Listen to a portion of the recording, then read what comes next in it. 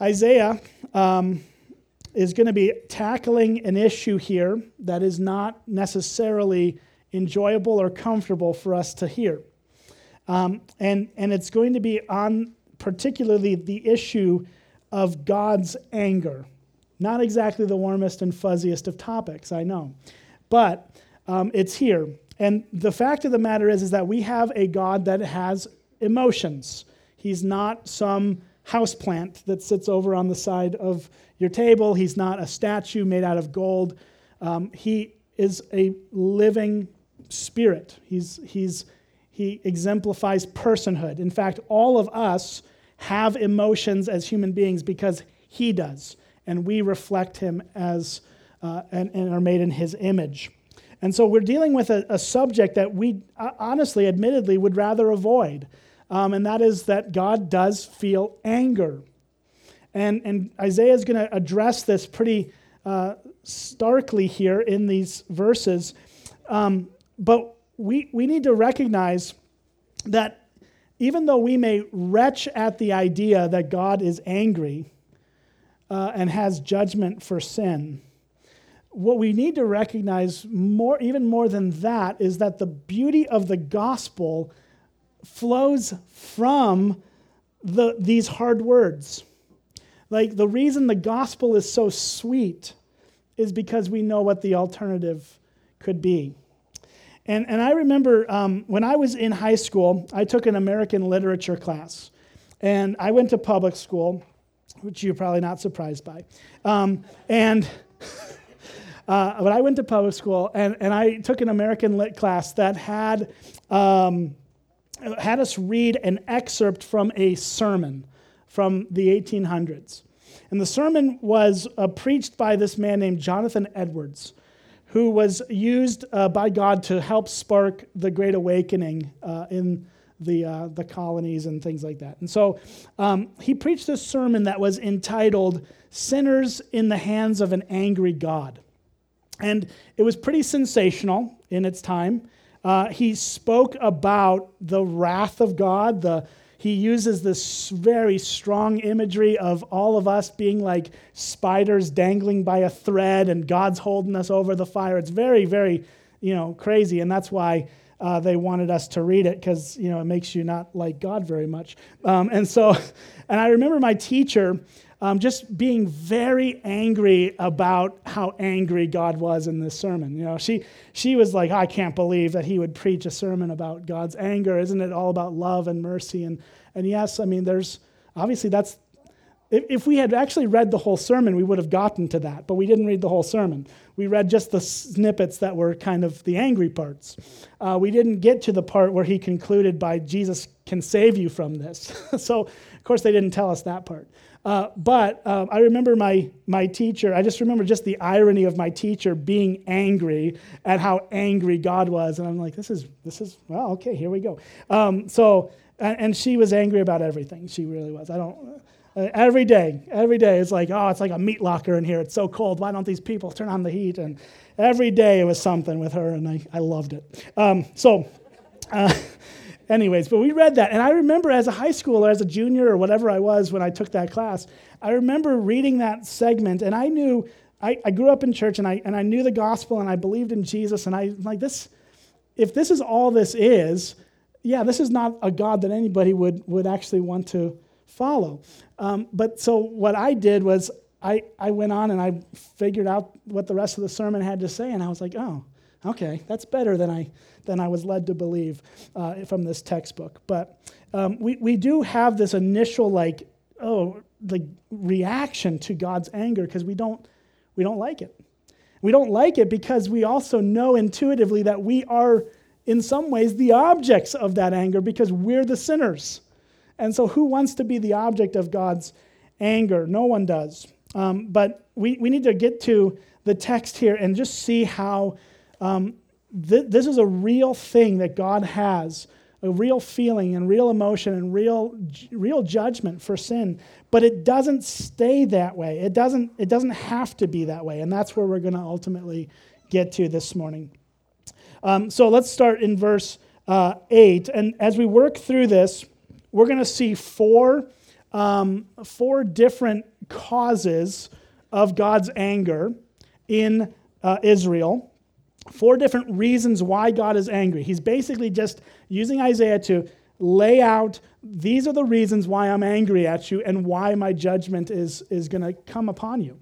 And then in once we get down to chapter 10, verse 5, God's going to explain how that judgment's going to come across and how it's going to happen. But we'll get there. So first we got to get through the four reasons why God is angry. So let's look at verse 8 through 12 to start. It says this, "The Lord has sent a word against Jacob, and it will fall on Israel. And all the people will know, Ephraim and the inhabitants of Samaria, who say in pride and in arrogance of heart, the bricks have fallen, but we will build with dressed stones. The sycamores have been cut down, but we will put cedars in their place. But the Lord raises the adversaries of Rezin against him. The Syrians on the east and the Philistines on the west devour Israel with open mouth. For all of this, his anger has not turned away, and his hand is stretched out still." Now that last line in verse 12, for all of this, his anger has not turned away, and his hand is stretched out still, is going to be repeated 4 times through this text. So the whole theme that Isaiah is trying to get people to hear is that God is angry at you, and he's going to judge you, and here's the reasons why. That's what's happening. And we got to realize that Isaiah was written to a particular people at a particular time in history, and this is not a bunch of innocent little helpless people. These are rebellious sinners that God is trying to get their attention so that they will turn to him. And so the first thing that we see in this, the reason God's anger is being kindled against them, it's in the text here. It is primarily found in verse 9, at the end of verse 9, who say in pride and in arrogance of heart. And then they have these things that they say. God's anger is kindled towards them because of their stubborn pride. Now, this is the theme that we've been seeing all throughout Isaiah, right? I mean, we've been in Isaiah for a few months now, a couple months, and we've been seeing this issue of pride happening all the time. It's always being the primary issue because all sin flows from pride. That's where it starts. It's an attitude of the heart that is not soft to the Lord and instead is just going to dig in our heels and do whatever we want to do. This stubbornness of pride is engaged and active here in Israel, and God is angry at them for their refusal to repent. They're basically saying in their pride, in verse 10 and 11, or verse 10 rather, they say this. They say, the bricks have fallen, but we will build with dressed stones. The sycamores have been cut down, but we will put cedars in their place. Basically what they're saying is God, do whatever you want. We'll fix it. We'll fix it. Whatever you destroy, we'll just put back. Like that's arrogant, right? I mean, that's extremely arrogant. That's their mentality. Is like, it doesn't matter what God does to us. We're just going to fix it because we're better than he is. And that's the stubbornness of their pride. And ultimately, the result of that pride is going to be the invasion of their nation. And that's what we see in verse 12. The Syrians on the east and the Philistines on the west will devour Israel with open mouth. This is what's going to happen. God's mad because you're prideful and you're not repentant and you're not going to change here. And so here's the result. We're going to send your enemies in. That's where he's at there. Now, the second thing is in verse 13 through 17. It says this, the people did not turn to him who struck them, nor inquire of the Lord of hosts. So the Lord cut off from Israel head and tail, palm branch and reed in one day. The elder and the honored man is the head, and the prophet who teaches lies at the tail. For those who guide this people have been leading them astray, and those who are guided by them are swallowed up. Therefore, the Lord does not rejoice over their young men, nor has compassion on their fatherless and widows. For everyone is godless and an evildoer. and every mouth speaks folly. For all of this, his anger has not turned away, and his hand is stretched out still. The second reason that God is angry here, according to this text, is that they are unrepentant. Like right in verse 13, the people did not turn to him. That's what repent means. It means to turn. It means to change course, change direction. And so again, they're in their stubbornness and pride. They're in their arrogance. They're refusing to repent. And so God's anger is kindled at them. And what he's going to do as a result of that anger is he's going to take their leaders away from them. And that's what's described here in the rest of this. We're cutting off Israel's head and tail. And then it goes on to explain how the head is the elder, the honored man, and the prophet is the tail. And all these people who are leading the people they're going to be gone.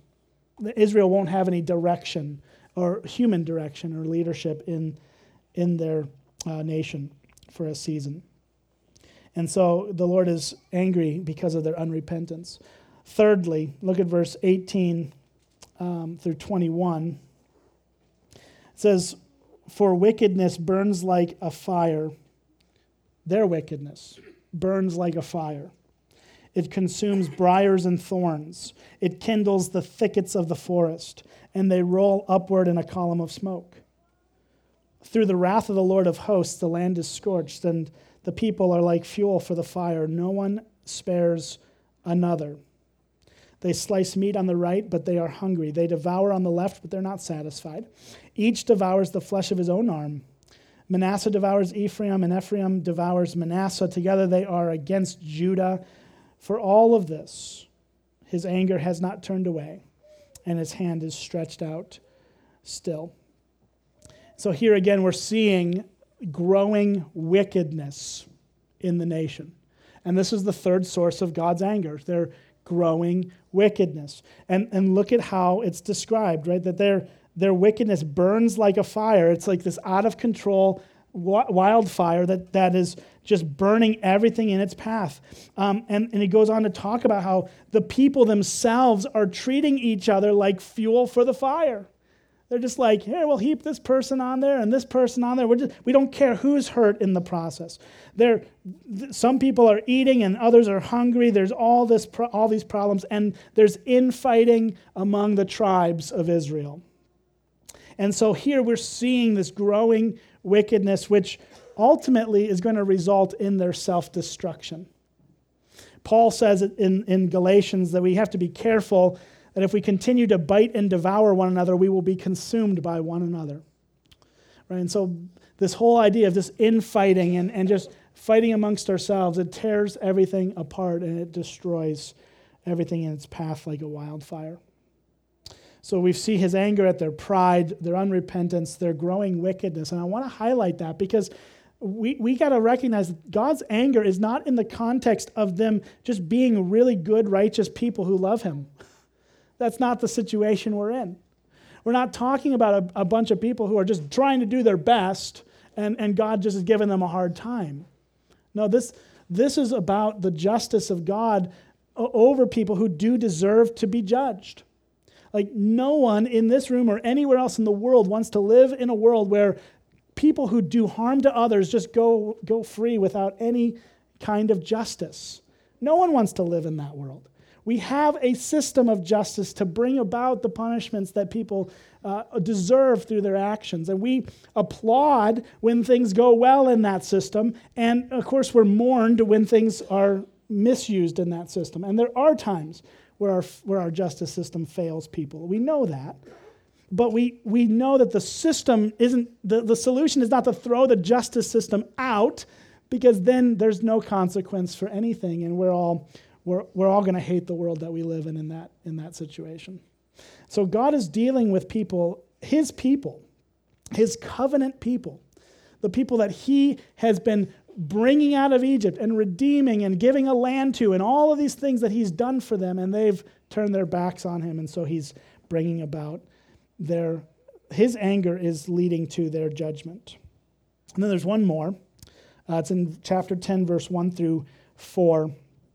It says this: "Woe to those who decree iniquitous decrees, and the writers who keep writing oppression, to turn aside the needy from justice, to rob the poor of my people of their right, that widows may be their spoil, and that they may make the fatherless their prey.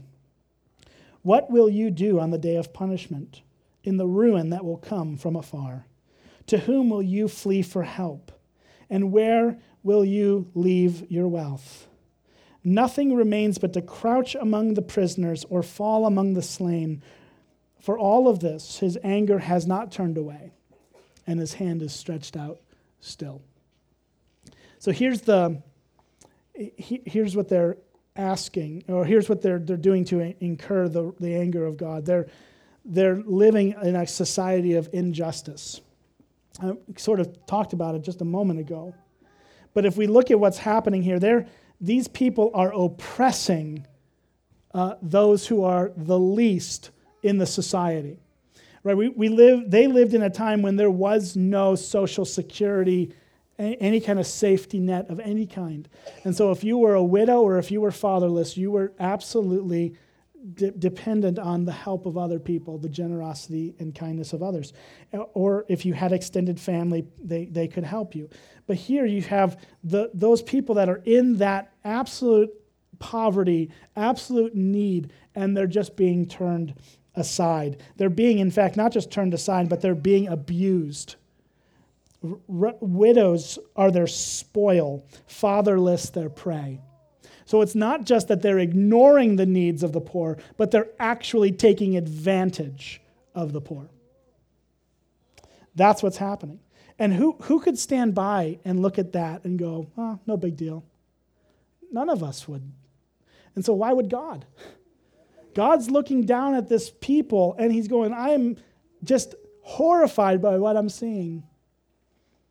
And so he has his anger. Now, we're not going to look deeply at the rest of chapter 10, 5 through 19, because I don't want to just get lost in the weeds here. But essentially, and I won't even read them all of this, but basically what God is going to say here is that because of the injustice and the growing wickedness and the unrepentance and the stubborn pride, the people of Israel are going to be judged. And God's going to use the Assyrians to get his judgment across. He's going to send in the Assyrians. Look at verse 5. Now this is interesting because while God is going to use the Assyrians, he also is angry at them for their wickedness. So he's using an imperfect enemy to do his bidding, which is interesting. But look at verse 5. It says, Woe to Assyria, the rod of my anger, the staff in my hands is my fury. Against a godless nation I send him, and against the people of my wrath I command him, to take spoil and seize plunder, to tread on them like the mire of the streets. But he does not so intend, and his heart does not so think, but it is in his heart to destroy and to cut off nations, not a few. For he says, Are not my commanders all kings? Is not Calno like Carchemish? Is not Hamath like Arpad? Is not Samaria like Damascus? As my hand has reached to the kingdoms of the idols, whose carved images were greater than those of Jerusalem and Samaria, shall I not do to Jerusalem and her idols as I have done to Samaria and her images? And he goes on and continues to talk about that. But here's the point, right? He's saying on one hand, Assyria is also the object of God's anger, but he's going to serve God's purposes for his people, and he's going to send them in to take Israel into judgment. And so he's preparing them, and this is the other thing we need to realize. None of this should have blindsided Israel. When they were taken into captivity by the Assyrians, that should not have come as a surprise, because they'd been told in advance, this is going to happen if you don't repent. God gave them ample opportunity to turn, and they never did. And so God executed his judgment through Assyria. Now, and through Babylon as well, and that's another subject. But here's the question that we need to get to. this is all really heavy, like really not pleasant, right? Like we don't want to sit here and go, oh man, God is angry at me and God's going to stretch out his hand against me. And so I want to just take a moment to think about the question that's in verse 3 of chapter 10. Look at what's asked. There's two questions in here.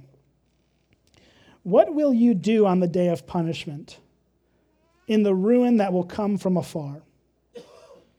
To whom will you flee for help?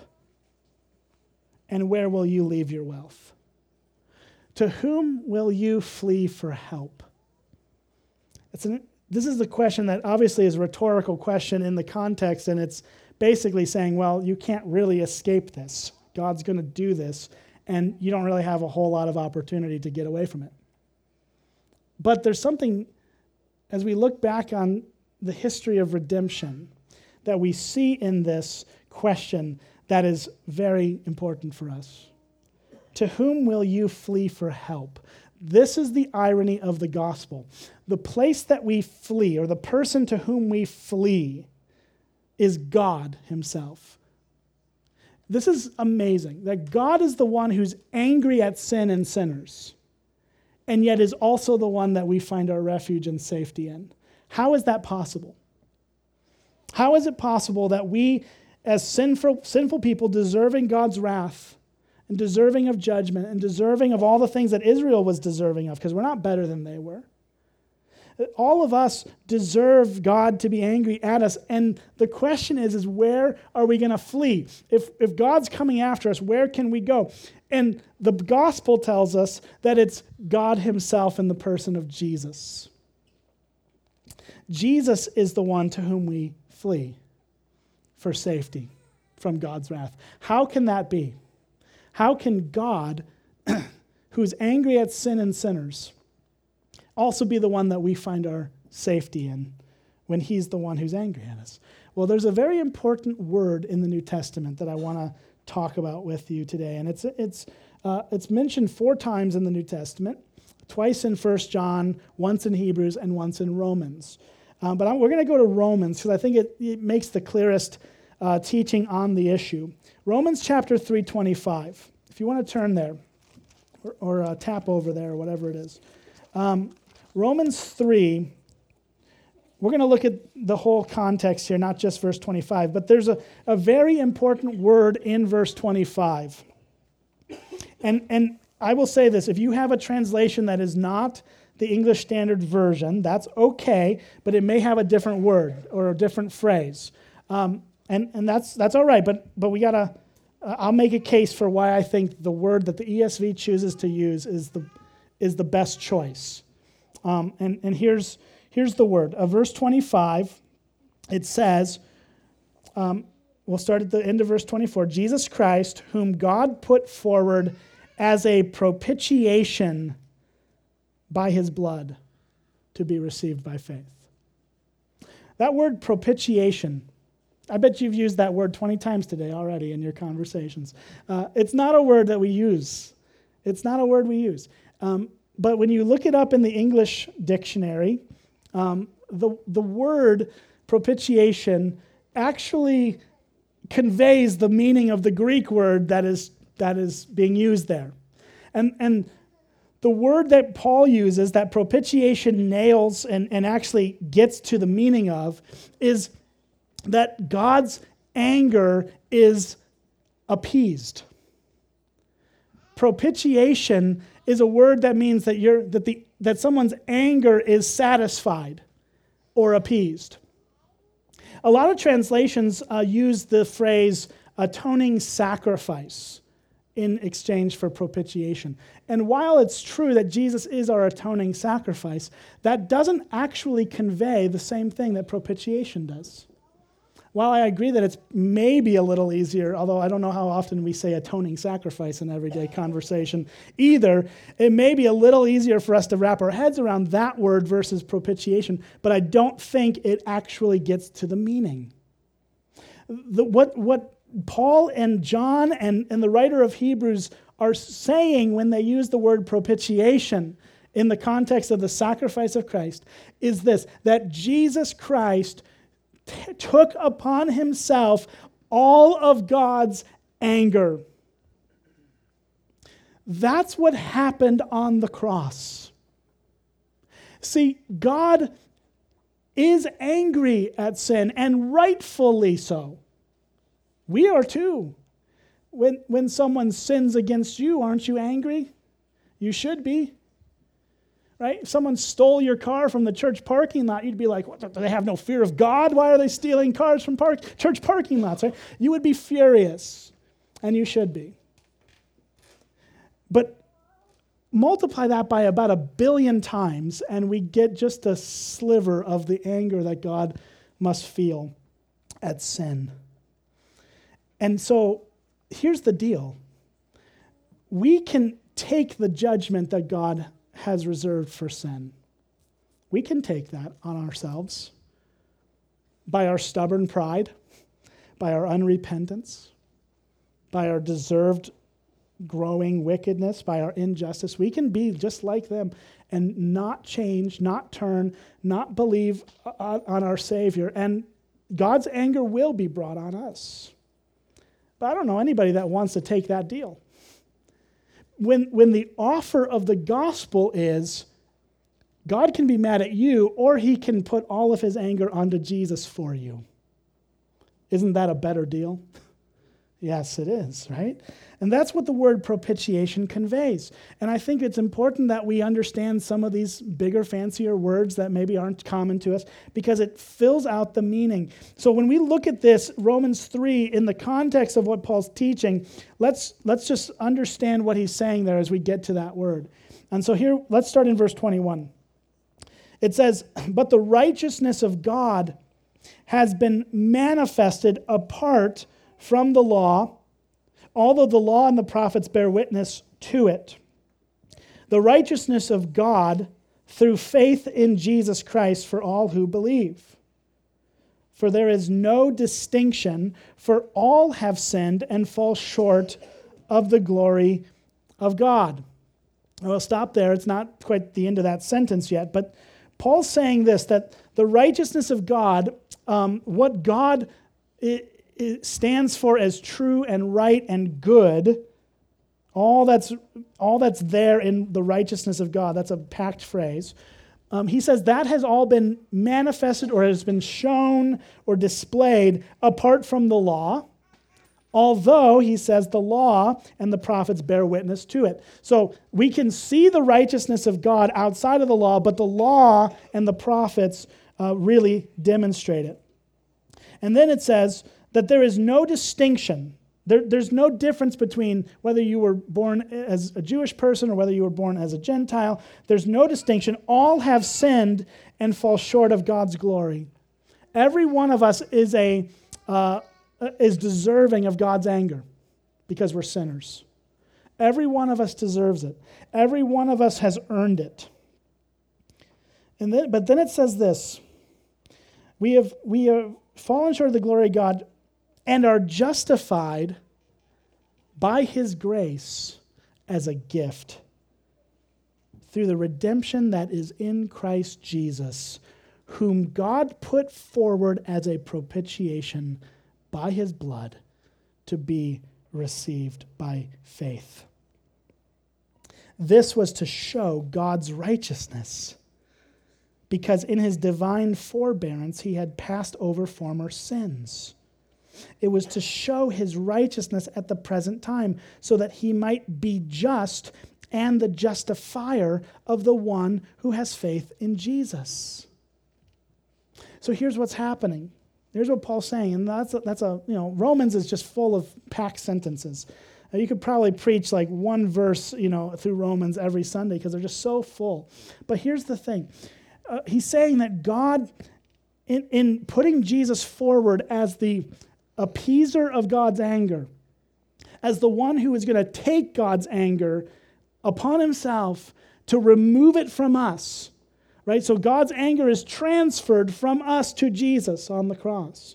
He does that, Paul says that God did that to show his divine forbearance or his patience. He did that to show his righteousness at the present time. And he did that to be both just and the justifier of the one who has faith in Christ. This is amazing. God can be, in the gospel, we have the answer to all of these big questions. How can God be satisfied by sinners and accept sinners if he's perfect and can't be in the presence of sin? How can he accept a bunch of sinners into his family? How can he do that and not inflict all this wrath on those sinners? The answer is Jesus is the propitiation for our sins. So he is both just because the punishment for sin has been paid, but he can also be the justifier, the one who makes all these sinners like you and me righteous. He can be both of those things. He can be just and justifying people simultaneously because of Jesus. It's an incredible thing. And I know it's a little bit, there's some complexity here, and obviously we understand that it's not easy to wrap our heads around this. But this is the fact that God can be just, that is, to deal with sin. He can deal with sin, as he should. And he can justify, that is, pardon sinners, because Jesus took God's anger upon himself. So what God is saying to Israel in that time is that this is a foreshadowing of the reality of sin, that sin needs to be dealt with. It needs to be punished. It needs to be just. There has to be justice. And he's exemplifying that in the people of Israel through their rebellion. He's using this. But ultimately, we know that this is not the end of the story. God doesn't destroy his people ultimately. No, he actually, even in the midst of their judgment, preserves them and protects them and keeps a remnant of them safe and secure, leading through history all the way to Jesus, who would then once and for all be the one who could take God's anger away from sinners. So when you believe in Jesus, God doesn't look at you and is angry at you. He's not mad at you.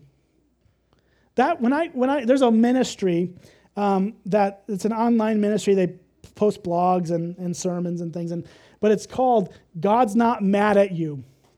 And when I first came across that, I was like, really? He's not? I kind of struggled with that. So I'm like, I'm a sinner. Isn't he mad at me? But when I started to think about this, the answer is no, he's not mad at you if you believe in Jesus. Why? Because he is both just and the justifier of the one who has faith in Christ. Because Jesus was put forth as a propitiation for our sins.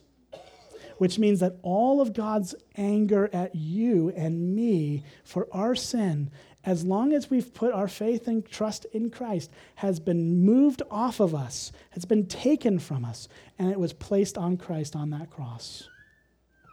What good news. It's amazing news that we can stand before God not under condemnation, but under grace. We can stand before God and truly say that Romans 8:1 is true, that there is now no condemnation for those in Christ Jesus. And if we're in Christ Jesus, that means there's no condemnation for me, which means there's no anger from God towards me. Why? Because Jesus took all of his anger.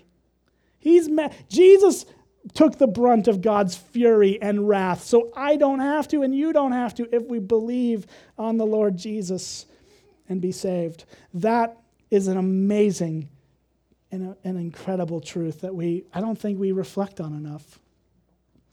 I think that what should drive our hearts as we struggle with sin, right? Here's the thing: you sin, I sin, we sin in our thoughts, we sin in our actions, we sin in our words.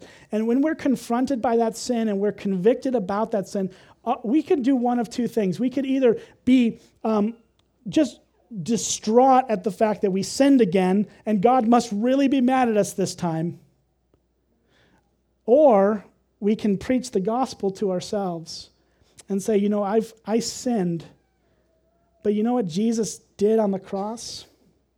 He took the anger that God had for that sin upon himself, so that I can now repent of that sin without any condemnation or fear.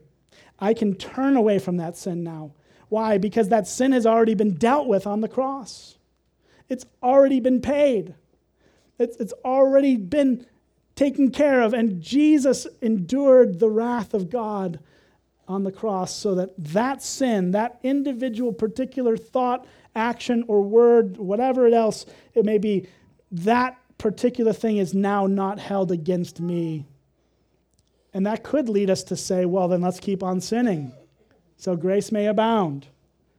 But Paul says no, because what happens to someone who's experienced grace is that they recognize that the gospel frees us to love and worship him and be grateful. It doesn't compel us to be under law. It frees us so that we can actually do what's right and live out of a gratitude for Jesus because he's done all that for us.